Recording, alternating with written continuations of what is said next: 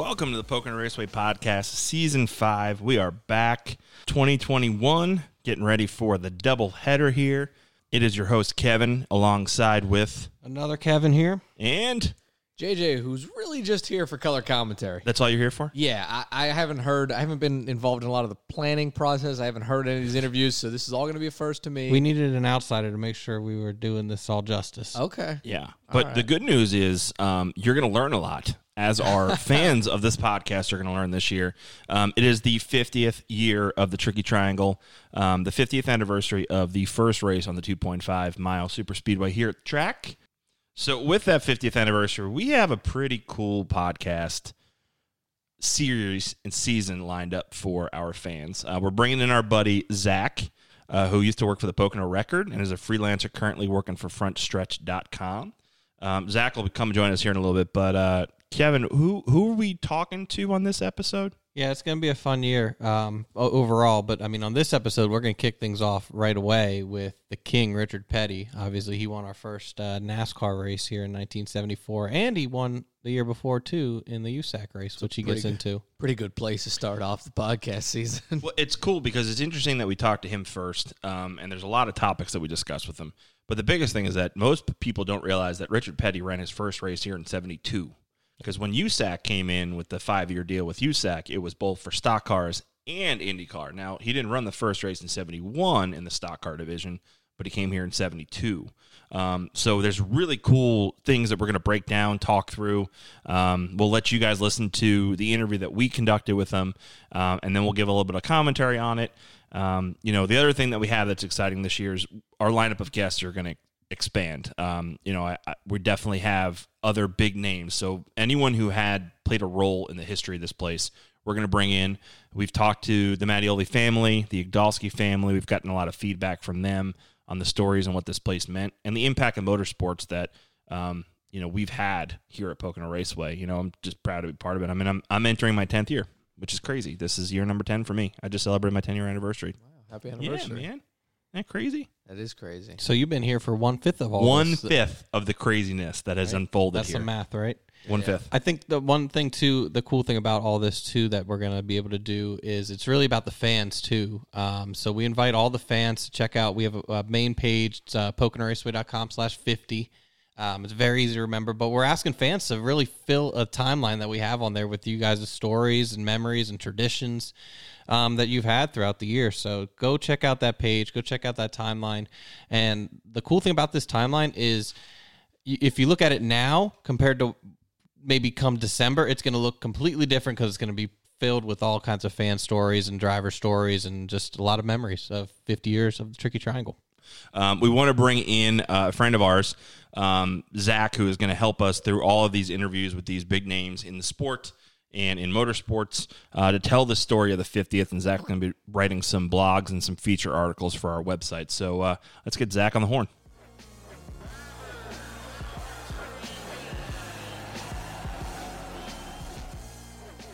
And joining us is our buddy Zach. What's happening, Zach? Not too much, Kevin. How are you?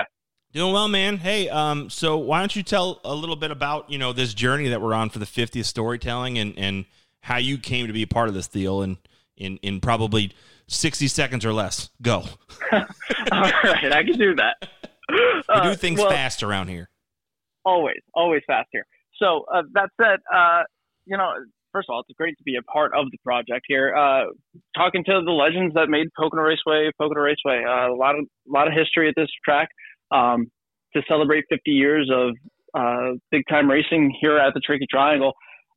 There's a lot to it and a lot of stories that some people know and a lot of stories that some people may not know of. And so I came on board to try to help tell those stories. And we had an opportunity to bring you on as a freelancer, and we think you're a hell of a storyteller. So, and we know you're passionate about this place. I mean, you're a local, you're definitely ingrained in this place. You've been coming to this place since you were a little kid, just like pretty much all of us in some capacity. So we're happy to have you on board, man. But the first thing we got to do is we got to jump in this Petty interview. So initial thought, just overall, what was it like talking to Richard about the history of this place? It was eye-opening, honestly. Not only hearing his stories, but hearing how sharp his memory is of everything that happened here when he first saw the track for the first time. Some people may not know how he first came to Pocono, and that was through USAC, not through NASCAR. And he'll talk about that a little bit here, and we'll jump into really his first takeaways at Pocono. But I mean, it was so fascinating to hear just what it was like here 50 years ago compared to the mammoth property that it is today. And that's why we brought a journalist in, because that's a segue, and we're terrible with those. So we will get to the Richard Petty interview right now. Everybody enjoy.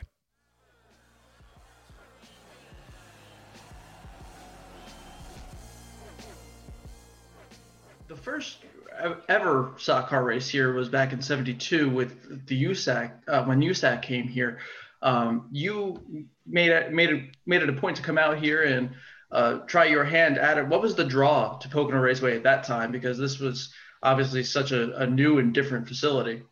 I really can't remember why we went. I think we went because STP. They were our sponsors on the race car and stuff, and they had their Indy car there. I think they had a tornado or some flood come through the week before, so they was going to run a double hitter on that one deal. And anyhow, and I think we went because of the STP. So, NASCAR wasn't running that week. So we said, whatever you want to do, that's fine. That said, the race obviously didn't go that well. You end up with engine trouble in that race. What do you recall? What your impressions were seeing the track for the first time, taking those first laps around it? Yeah, it was like running in a great big field. It was sort of like running a road course deal because you had to run it to get used to the corners. Like most racetracks are, you go down here and turn left and that's it. But these were different. You had to approach them different. They were different straightaways, different banking in the corner. So it was really weird because we'd never run on anything exactly like that. But for some reason, our guys was pretty good about setting up the car for that. And I fit in right good. I think the first race we run up there, I think we racing for the lead or was leading or something, blew a left front tire and knocked the water oil pump off the thing. And so that was the end of that. But then for some reason they had a race the next year. So we'll be back up there and tried it again. And you tried it again and you end up in victory lane that time. Yeah. To get that victory, particularly in a USAC race. Was there anything that stood out to you about that race? And was there anything special about that victory for you, knowing that you guys had trouble there mechanically the last time out? Well, I think we were so disappointed by having trouble the first race. It's one of those deals where you want to go back and conquer something. Say, okay, guys, we can do this. And so that gave us some incentive to go back and prove that we was pretty good at the Pocono racetrack. So, again, we wasn't running against any of the NASCAR guys. We was running against the USAC guys. And that was a different league from ours. And so we had to fit in. They gave us a little bit of trouble when we first went up there because we was outsiders. But Dr. Matteo, he come by and told them that, if they started treating me bad like that, he'd just run them all off. So it was pretty interesting, I was just reading articles about that, and that just shows the true character of Doc. And I think the quote was, Doc said, if Petty doesn't race, there's no race, y'all can go home. There was something like that. And that's the way Doc was. Yeah. That USAC win, I also read somewhere, was that your first ever win in the USAC series? Was your first career USAC win? Yeah, I think that was my only win in USAC. I think we had run a road course for USAC in '65 when NASCAR wouldn't let us run. Chrysler sent us up there to run a race, and we was terrible. We didn't do good at all. And so it was kind of a revenge to go back then and beat the same guys that beat me so bad before. So you get those two USAC races in '72 and '73, and then NASCAR finally comes here with the Cup Series in '74. What was the significance of the France family deciding this was a place that NASCAR should be after those first two USAC races here? Because the fan base certainly NASCAR at that point hadn't really kicked up to the Northeast at that time. Yeah, it was a deal where NASCAR really needed that territory. It was a blank when you look at the map and where we run races and stuff. That was virgin territory. We didn't run around New York City or New Jersey or whatever, that part of Pennsylvania, and it was an opportunity to take NASCAR into new spectators. You know what I mean? So it was really a big deal, and I think France and the doctor and all they all sat down and they worked out. Said, look, it's going to be an advantage for all of us, because I think they really signed a long-time contract with him, and most of the time they just go one race or one season at a time. So I think they got along real good because it was an advantage for NASCAR and advantage for the doctor to have us NASCAR, because NASCAR was so much bigger than USAC.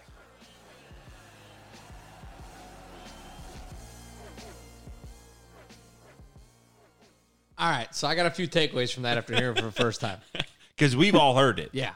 I wasn't invited to this party. No. The first time. But anyway. Only a few get invited to speak with the king. Takeaway number one.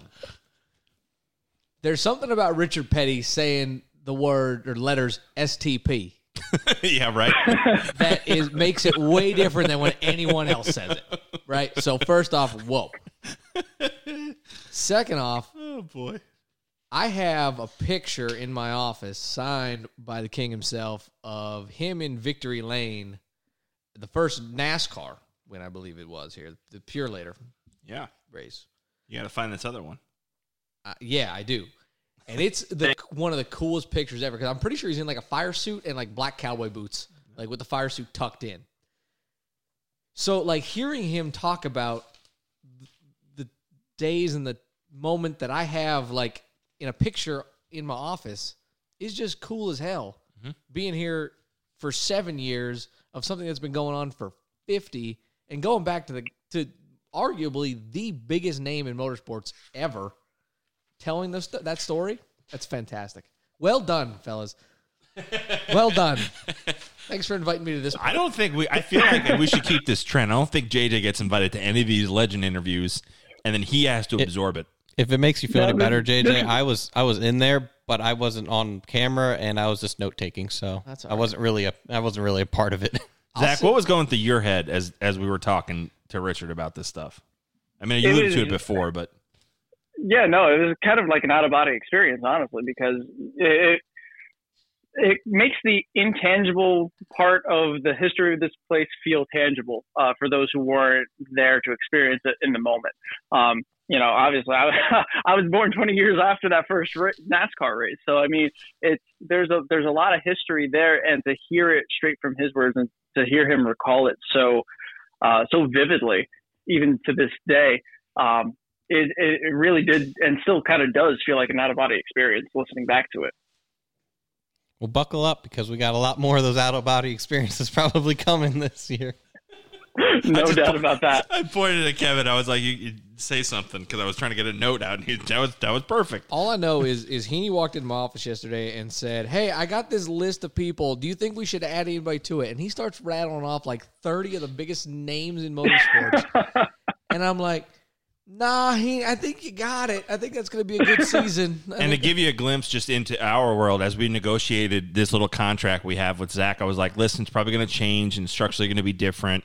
And then eventually I was like, by the way, you're going to talk to the following people: Petty, Foyt, Andretti, Gordon, Johnson, whoever, Hamlin. Like, we just started Penske. We just started rattling off people that we're reaching out to see if we can get them on. And he was just like, I'm in. Yeah, I'm in. I'm here.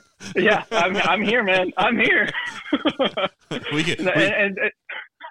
No, just to your point earlier, like I've been a fan of the sport since I was a little kid. So like to be, I was fortunate enough to work with the Pocono Record for the last 7 years and cover all the races at Pocono over that time, and just to have those experiences already has been fantastic. But to be a part of this, where I get to help tell part of the history of this place, is it's special, man.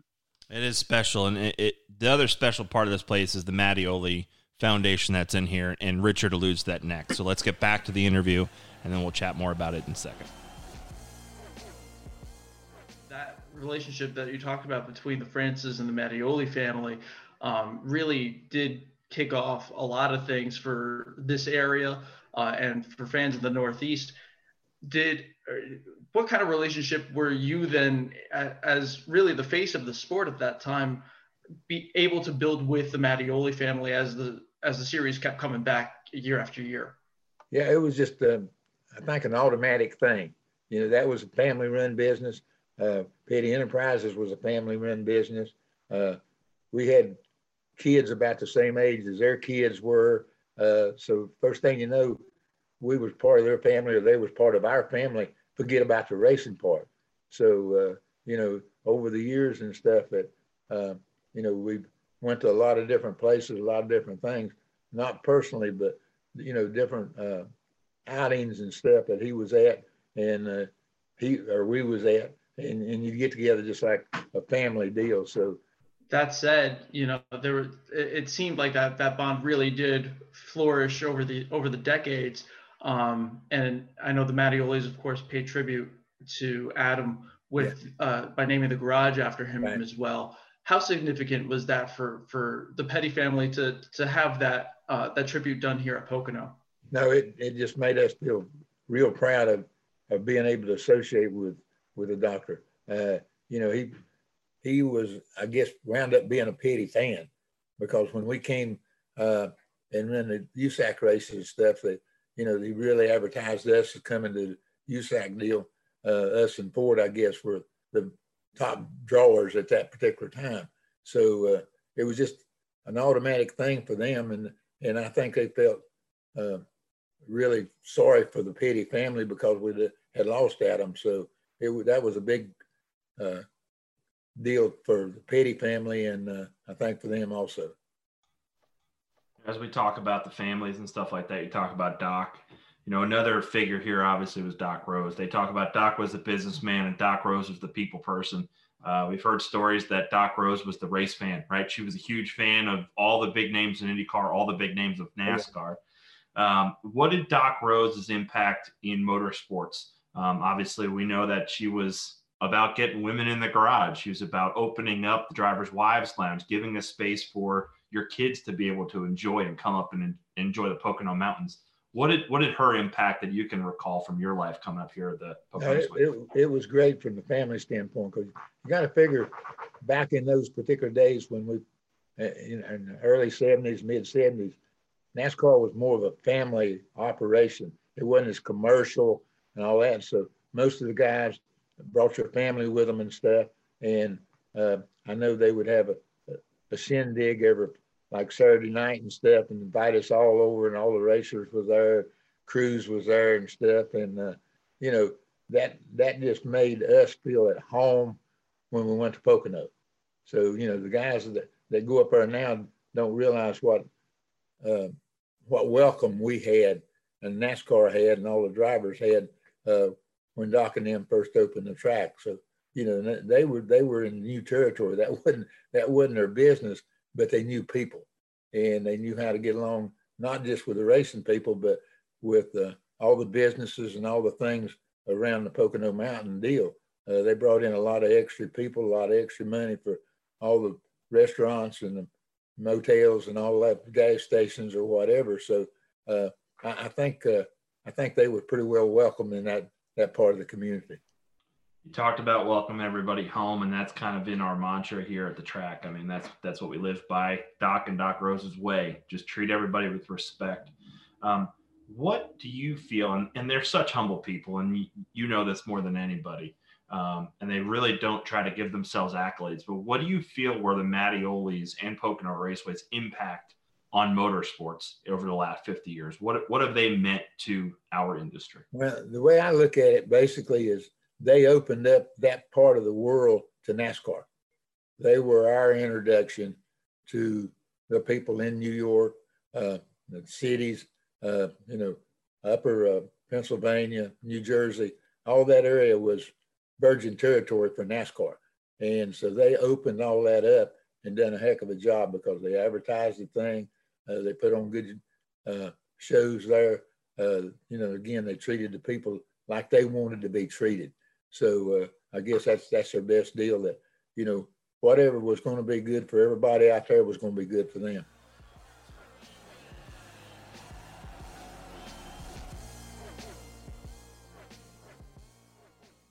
I feel like that whole segment really kind of captures the bond between the Petties and the Mattioli family to perfection. I mean, he said it there perfectly. The Petty Enterprises was a family-run business, and so was Pocono Raceway, and still is today. And you see those parallels kind of even now in 2021. So again, it's just cool to hear it out of his mouth and to have that perspective straight from him. And we talked to well, you and I did, Michelle Mattioli-Kulik, which is one of Doc's kids and our vice president of archives, who's heavily involved in the decision-making processes here at Pocono Raceway to this day. And she talked about what Doc and Doc Rose wanted this place to be. This was supposed to be a home away from home. These events back in the 70s weren't just show up, qualify, practice, and go home. It was a week-long affair for stock cars, 2 weeks long for Indy cars. And they would serve right, Zach, they told us they'd served coffee in the garage areas, and they had the driver's wives lounge, and they had these huge soirees and parties. And it was insane to hear that that's what happened. And also the crazy part about it that maybe you can speak to more to, Zach, is the difference between the IndyCar and the NASCAR bond in the early days. Yeah, 100%. This was a very Pocono was very heavily involved with the IndyCar side and some of the race fans, and I think it took a while for NASCAR to really find its niche up here, even with becoming a family thing, I guess, for the Mattiolis, because every IndyCar race the family would come up in. Brand new clothes. NASCAR, you didn't need to go out and buy something new for it, Things changed over time, and that bond, obviously, between the Mattioli and France family really strengthened as time went on. No, you said it, and it's going to be fun to kind of talk about that shift too. I think in the early 80s or so, once the second NASCAR race come up here, and we really start going into the future. So before we get off this topic, we'll go around real quick. Coolest takeaway from what you heard from the Petty interview. Zach, we'll start with you first. What was the coolest part about talking to Richard Petty? I think the most interesting part was his first impressions on the racetrack, driving around this what felt like a giant field. You look at that part of the Poconos, and there's not a whole lot around the racetrack right there on 115. And so you think about how much less developed it was 50 years ago. To kind of try to visualize that, I think is fascinating. And not many people are here to tell us about what those first laps around the Tricky Triangle really were like. Teal. I think the coolest thing for me was just when he was talking about coming here for the USAC race and kind of being an outsider, and Doc making those comments, and really had Petty's back there in the early days when, they probably just met each other a year before, just recently. So it was cool to see that bond, just connection right off the bat between the two families. JJ. Hearing the whole thing. No, but for real, Zach and Kevin, you both nailed it. Like the outside of Richard saying STP, the other two things that really stuck were driving in a field, because it was a field. It's what it was, a spinach farm, right? It was a field. Still is. Yeah, exactly. And then the bond and how Doc had his back. It is technically a spinach farm. There's a spinach farm down the street. Speaking of spinach farms, make sure you check out right across the street, Pocono Organics. I just had some peanut butter covered pretzels. We all just had lunch from there. It is delicious. Check it out. But back to what you were saying, JJ. Oh, I'm just saying, like what he said about the field and what Kevin said about how Doc just had his back. I unfortunately didn't have didn't get to meet Doc, but I fully believe that's exactly how he reacted in that situation. The coolest part about it was his memory, and Zach alluded to that before we even started the interview. His memory of how he could remember to this day what broke in 72, how they knew they wanted to come back in 73, And then all the small little tidbits that the family had done for Petty, right? Victory Lane is named after him, and I did a fun thing with Petty a couple years ago. We did a morning hit, and there's Richard out there. He was going to be the grand marshal of our race. I think it was a Go Bowling race. Go Bowling was on his car, and all of a sudden he's sitting there in Victory Lane. He looks up, he's like, "Oh, who knew this place was named after me?" He had no idea that the family had done that small piece. He remembers all this other stuff, but the family didn't make a big deal out of it. They just put his name up there to say, "Hey, you meant a lot to us. This was for you, but we don't need a big, huge party over it." And that was cool for me to understand. So that was Richard Petty. That is episode 1 of our podcast. To give a quick little history lesson, we're going to try to do this at the end of each episode. So here's what happened from 1971 to the first NASCAR race in 1973 or 4 here at Pocono Raceway. In 71, of course, we had the Schaefer 500. That was a $5 million deal with Schaefer Beer for a 5-year deal to be the presenting partners of the IndyCar race. It was also a 5-year deal with USAC to have stock car and IndyCar. Names like Foyt, McCluskey. The list goes on and on and on. Check out historical records or our website, PocoNoRaceway.com/what, Kevin? 50. There we go. The numbers. You don't even have to spell it out. Just 50. To see some of this stuff, to see who participated. In 72, we obviously had, as they alluded to, Hurricane Agnes hit. We had the first ever 500-miler doubleheader for USAC and motorsports in general. We had an IndyCar race followed by a stock car race. I believe a bunch of drivers actually competed in both.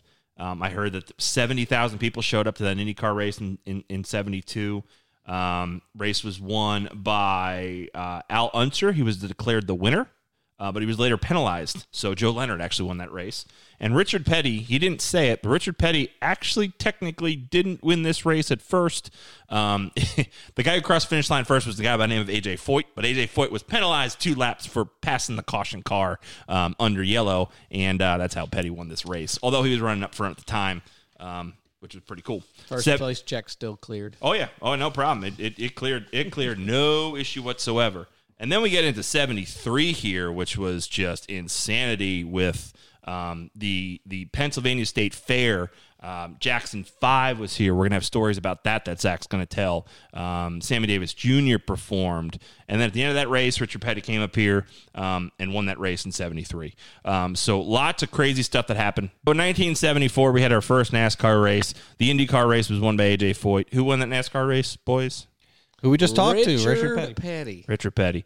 I think, JJ, what are people going to need to do for our podcast? Well, first off, you're going to need to make sure you're subscribed so that you hear the rest of this season. You're going to want to like it. You're going to want to rate it. You're going to want to review it. And you're going to want to let us know what you want to hear. Tell us your stories over the last 50 years, and maybe we'll bring you on and talk about it. And they're going to where, Kevin, for that? PocoNoRaceway.com/50. Yeah, JJ said it. Leave your stories there as a form, and we will get some fans on this podcast, I think, sometimes too, because that's who made the Tricky Triangle what it is. There's a lot out there that have a lot of great stories. And that website is also going to have the timeline of the fans. We want the fans to tell the story of this place because they are every part of it. Zach's going to tell the stories of this place from his perspective as a fantastic storyteller. Zach, thank you again for joining us. We appreciate it. Pleasure to be on with you guys. And then, you'll be joining us for the next one. But we're going to kick it and end the show with Richard Petty, right? Why would we not end it with just one final segment, Richard talking about the Pocono Mountains? Everyone enjoy. Have a great rest of your week. We'll see you on the next episode.